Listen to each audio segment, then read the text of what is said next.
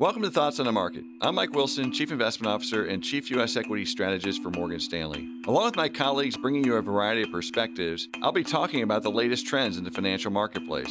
It's Monday, February 3rd at 9 a.m. Eastern, so let's get after it. In the past few weeks, global markets have been overtaken by the coronavirus that broke out in China this month. Obviously, this is a serious health concern, and while the path it takes from here is very much an unknown, one thing we do know is that markets were not prepared for it. As we've been discussing for the past few weeks, equity markets have become so overbought and volatility so low, it was almost inevitable we would have a correction. The question was, what would cause it? It appears we may now have the answer.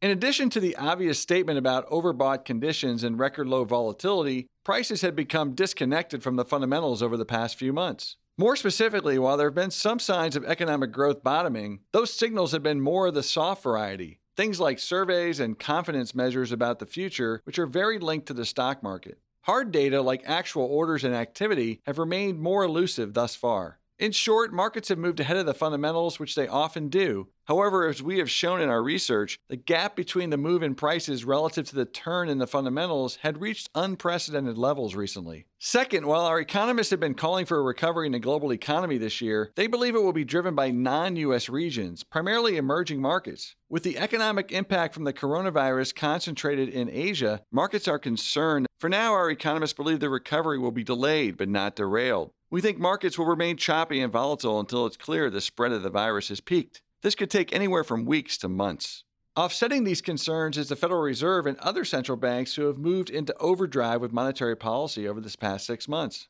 Rarely have we witnessed such coordinated and aggressive policy change in the absence of a recession. As noted in our research and on this podcast, we think a good chunk of the equity rally over the last 6 months has been directly the result of these policies, in particular the recent balance sheet expansion by the Fed, the European Central Bank, and the Bank of Japan, which is now annualizing at well over $1 trillion. While the pace of expansion is expected to slow, it's not expected to slow materially until mid-April. So we are left with this tug-of-war between growth concerns and plentiful liquidity that's been in place since October. With asset prices and expectations now higher, we think further gains will be harder to come by, at least until the growth concerns subside and there is more evidence that the recovery has truly begun. At the same time, it's hard to see material downside to the S&P 500 with such powerful liquidity conditions in place. The bottom line is that the correction in equity prices that began a few weeks ago likely has more downside over the next month, but it will not amount to much for the high-quality S&P 500 index. More specifically, we see strong support at 3150 for the S&P, which is about 3% below current prices, not exactly the kind of correction to lose too much sleep over.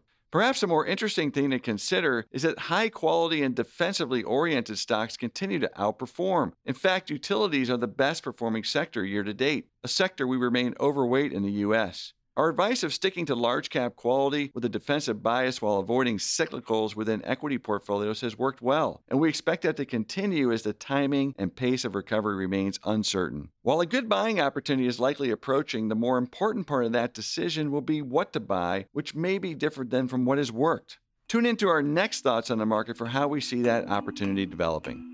Thanks for listening. If you enjoy Thoughts on the Market, please take a moment to rate and review us on the Apple Podcast app. It helps more people find the show. The preceding content is informational only and based on information available when created. It is not an offer or a solicitation, nor is it tax or legal advice. It does not consider your financial circumstances and objectives and may not be suitable for you.